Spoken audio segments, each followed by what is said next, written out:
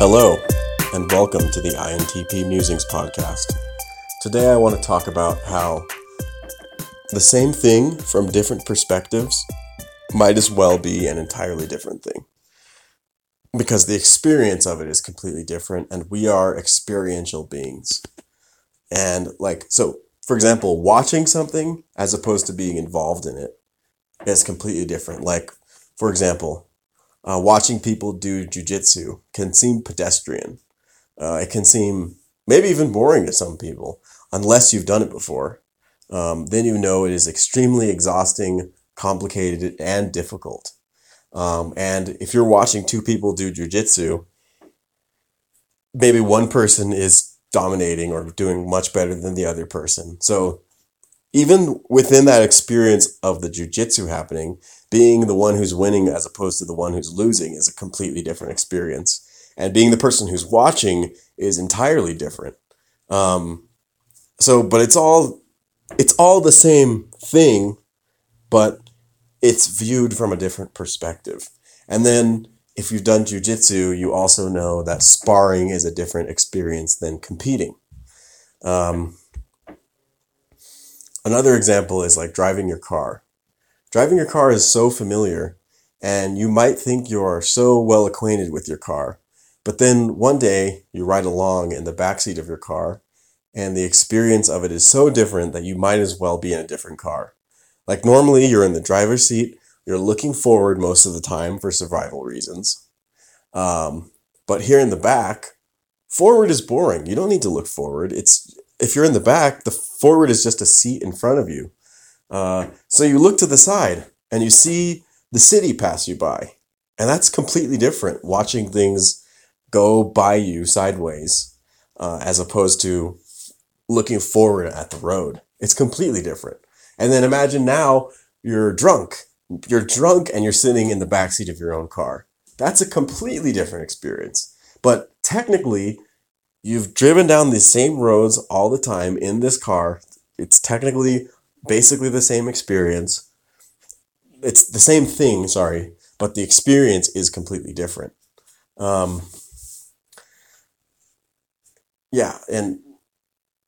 you'll probably notice things like in your own neighborhood that you've never even noticed before because you were too busy having your eyes on the road. You'll say, oh, wow, that's cool. That's different. I never noticed that. And then, And speaking of roads, like the same location in the world can be completely different depending on the mode of transportation you use to go by it. Like driving, cycling, and walking are three completely different modes of transportations. If you walk on a road that you normally drive on, you'll notice things that you'd never noticed while driving. Oh wow, the concrete of the sidewalk stops and becomes dirt for a few meters and then becomes concrete again. I had no idea. That's an interesting little building. What's in there? Oh wow, there's a small restaurant here? I had no idea. You might think you're familiar with something because you've experienced it a million times, but if the millionth and first time is from a different perspective, it will feel like you've never experienced it before. So it's crazy. And it gets even crazier because if you take a break from your daily routines for a vacation or something, and then you come back to your routine, you'll perceive the routine differently from a fresher perspective. Even though you're doing exactly the same things, you have changed from your vacation. So you have the thing, you have the way that you do and or approach the thing, and you have you as an individual interacting with that thing. And all of these variables affect the experience. So let's repeat it again. You have the thing itself, the way you do / approach that thing, and you have you as an individual interacting with that thing in that way, in a particular way. So the possibilities for life are the product of at least 3 different infinities, because each of these things are infinite. There are an infinite number of things to interact with. There are an infinite number of ways to interact with those things, and an infinite number of states for you as an individual to be in when interacting with those things. So therefore, I conclude it's impossible to get bored and easy It's easy to get overwhelmed if you're a person who wants to be thorough and make sure you've done it all. Um, it's impossible to do it all. You can't do it all. It's infinite. Even if you never leave your hometown, it's infinite, the number of things you can experience. If Even if you never leave a small town in your entire life, staying in your hometown is like the thing itself never changing. So I said there's three things. There's the thing, there's the way you interact with the thing, and then there's you in your your particular state of consciousness interacting with that thing. So you might like so at in the hometown example, never leaving, it's like the thing never changes, but you still have the freedom to change yourself and how you interact with that thing. So you have two variables you can still change. Um, the only way to be truly constrained and without freedom is if you never change the things you interact with, you never change yourself, and you never change the way you interact with those things. And that is a boring, overly conservative approach to life. So, yeah. So you can always experience variety. You just have to just approach something differently or change yourself. I guess maybe I should think of another example. Like, let's see. Let me think of one. Driving to work. Let's say you drive to work every day and you never pay attention to the road. And you just do the same exact thing over and over and over and over. Maybe the next day what you can do is name every single road you drive by, you cross by, and try and memorize those roads, those names. That's one way of changing the approach. Another way is to change yourself and your state of consciousness before you so then you do the exact same drive. You don't change anything, but you change yourself. So maybe you do some really intense yoga before your drive to work, and then you'll notice you feel completely different during that experience because you've changed your inner state. Another thing is you could change the thing. Instead of driving the same way to work, you can drive a different way to work. And this might seem like obvious and stupid, but like you have to actually try it yourself. Give this a shot. Like give it a shot and try and experience the same thing in a different way, and you'll notice that it's quite varied. It's quite varied indeed. Like you'll slowly start to realize the possibilities are endless. Even if you constrain, so let's reiterate on the three variables. One is the things you're engaging with. Two is the way you engage in those things. And three is you yourself and your state of being while you're engaging in those things. Even if you constrain the first two variables, if you do all the same things your entire life and you do them in the exact same way, you can still change the third variable and get infinite variety. Like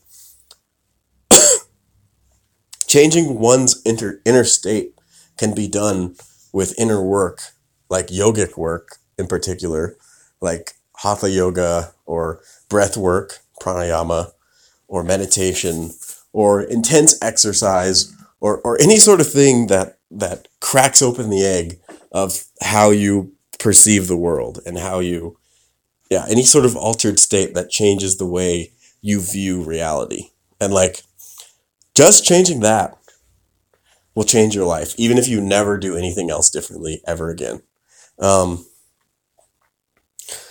let's say you don't want to do that. Well, you can always change the second variable.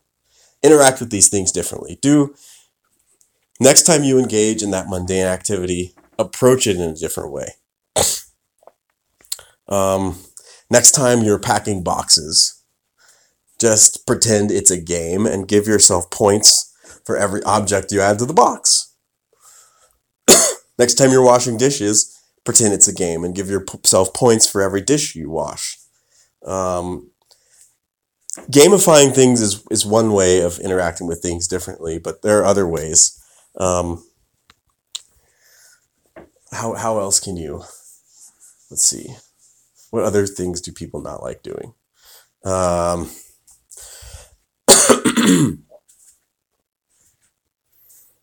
Hmm.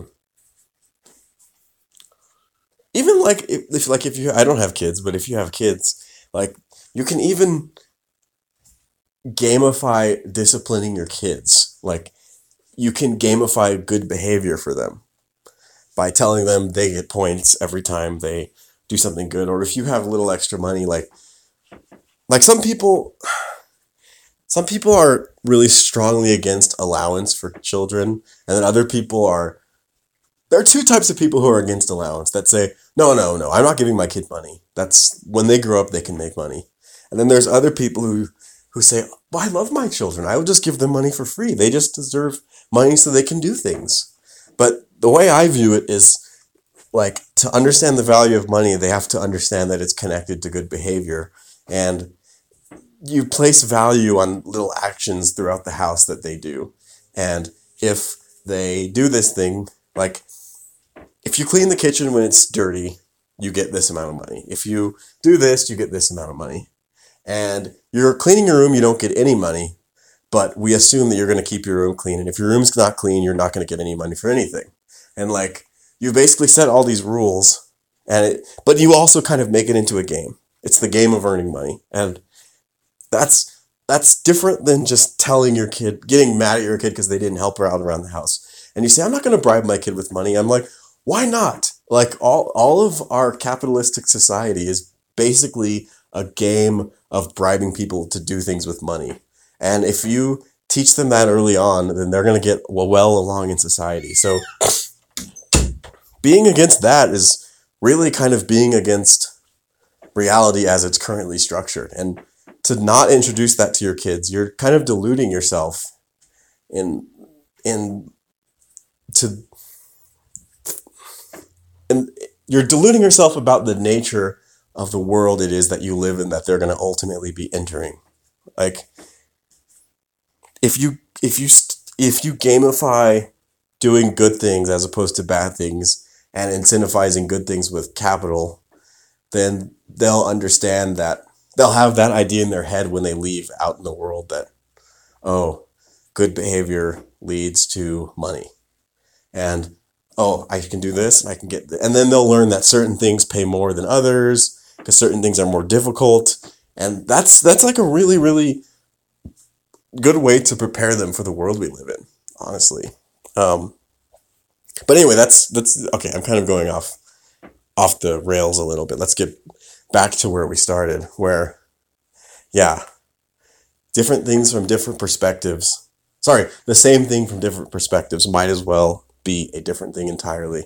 And I really believe that, and I've experienced it myself. So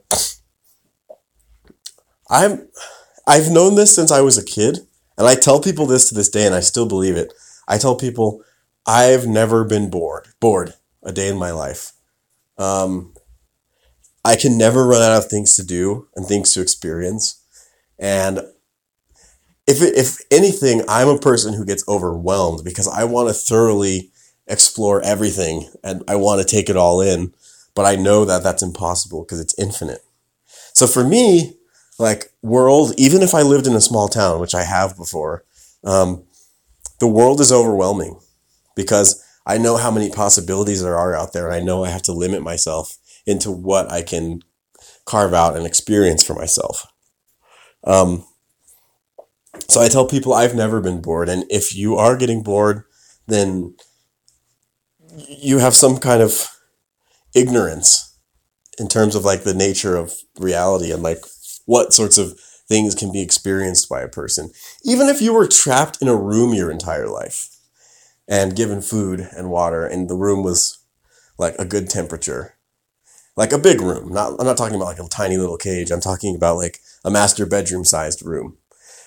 If you were given a room and even like if you were given a room and 5 books, you could read those 5 books a million times and see them from different perspectives every time because one book would inform the other, and each time you read them, you would appreciate them newly and newly again.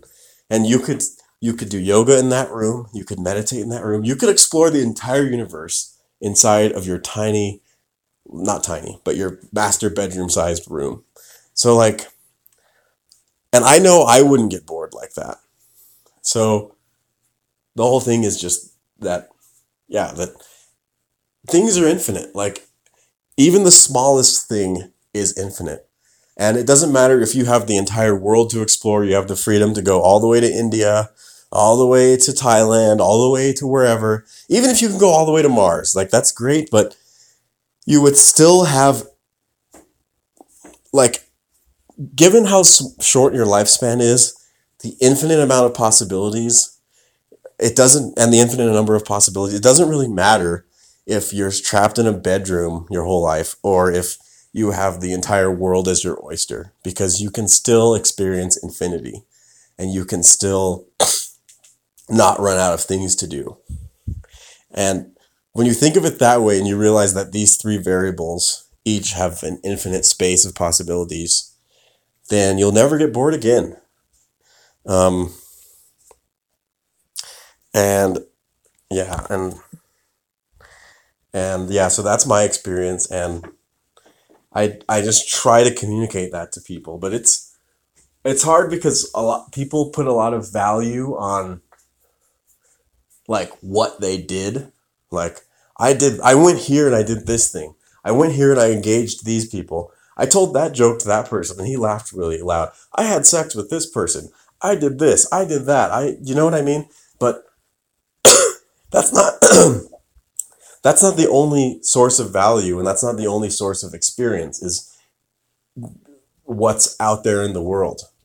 What's inside is just as valuable. And I think being an INTP helps a lot, because as an INTP,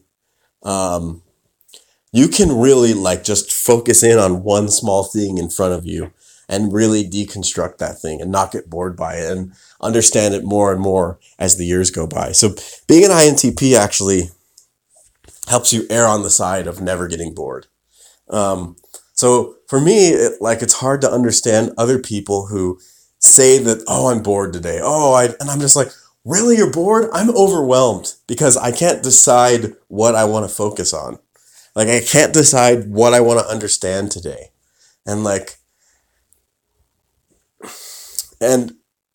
that's the wisdom of the INTP, is that we can illuminate every little corner and show how infinite it truly is.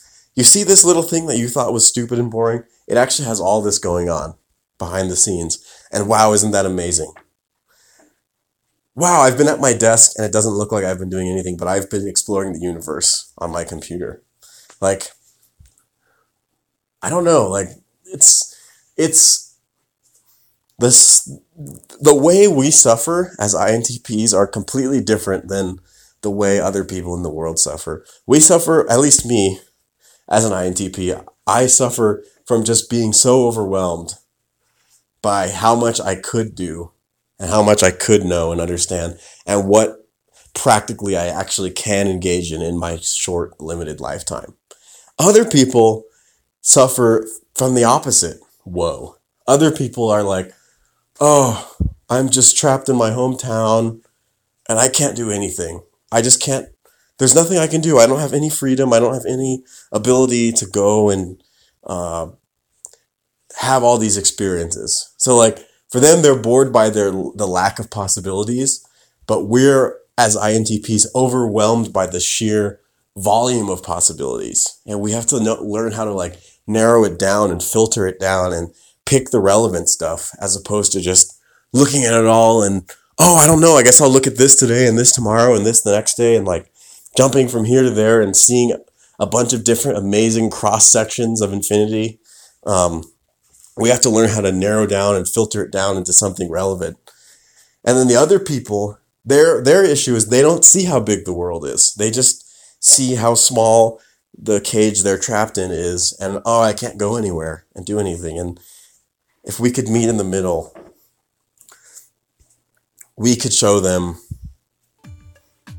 how infinite everything is, and they could show us, maybe you should go down this path because it's going to lead you there, and that's a nice place to be, instead of us just being overwhelmed. Oh, I guess this today and this tomorrow, and so So yeah, that's the difference. Like having a narrower view can be valuable in terms of finding a good trajectory to go down. But having a wider view, like we have, can be good because it makes you feel like more things are possible. But yeah, the whole point of this episode is to say that there is a wide view to be had, and the possibilities are endless, no matter how narrow your circumstances seem. And the same experience from different perspectives might as well be an entirely different experience. And that's all I have to say about that. So I'll talk to you all later.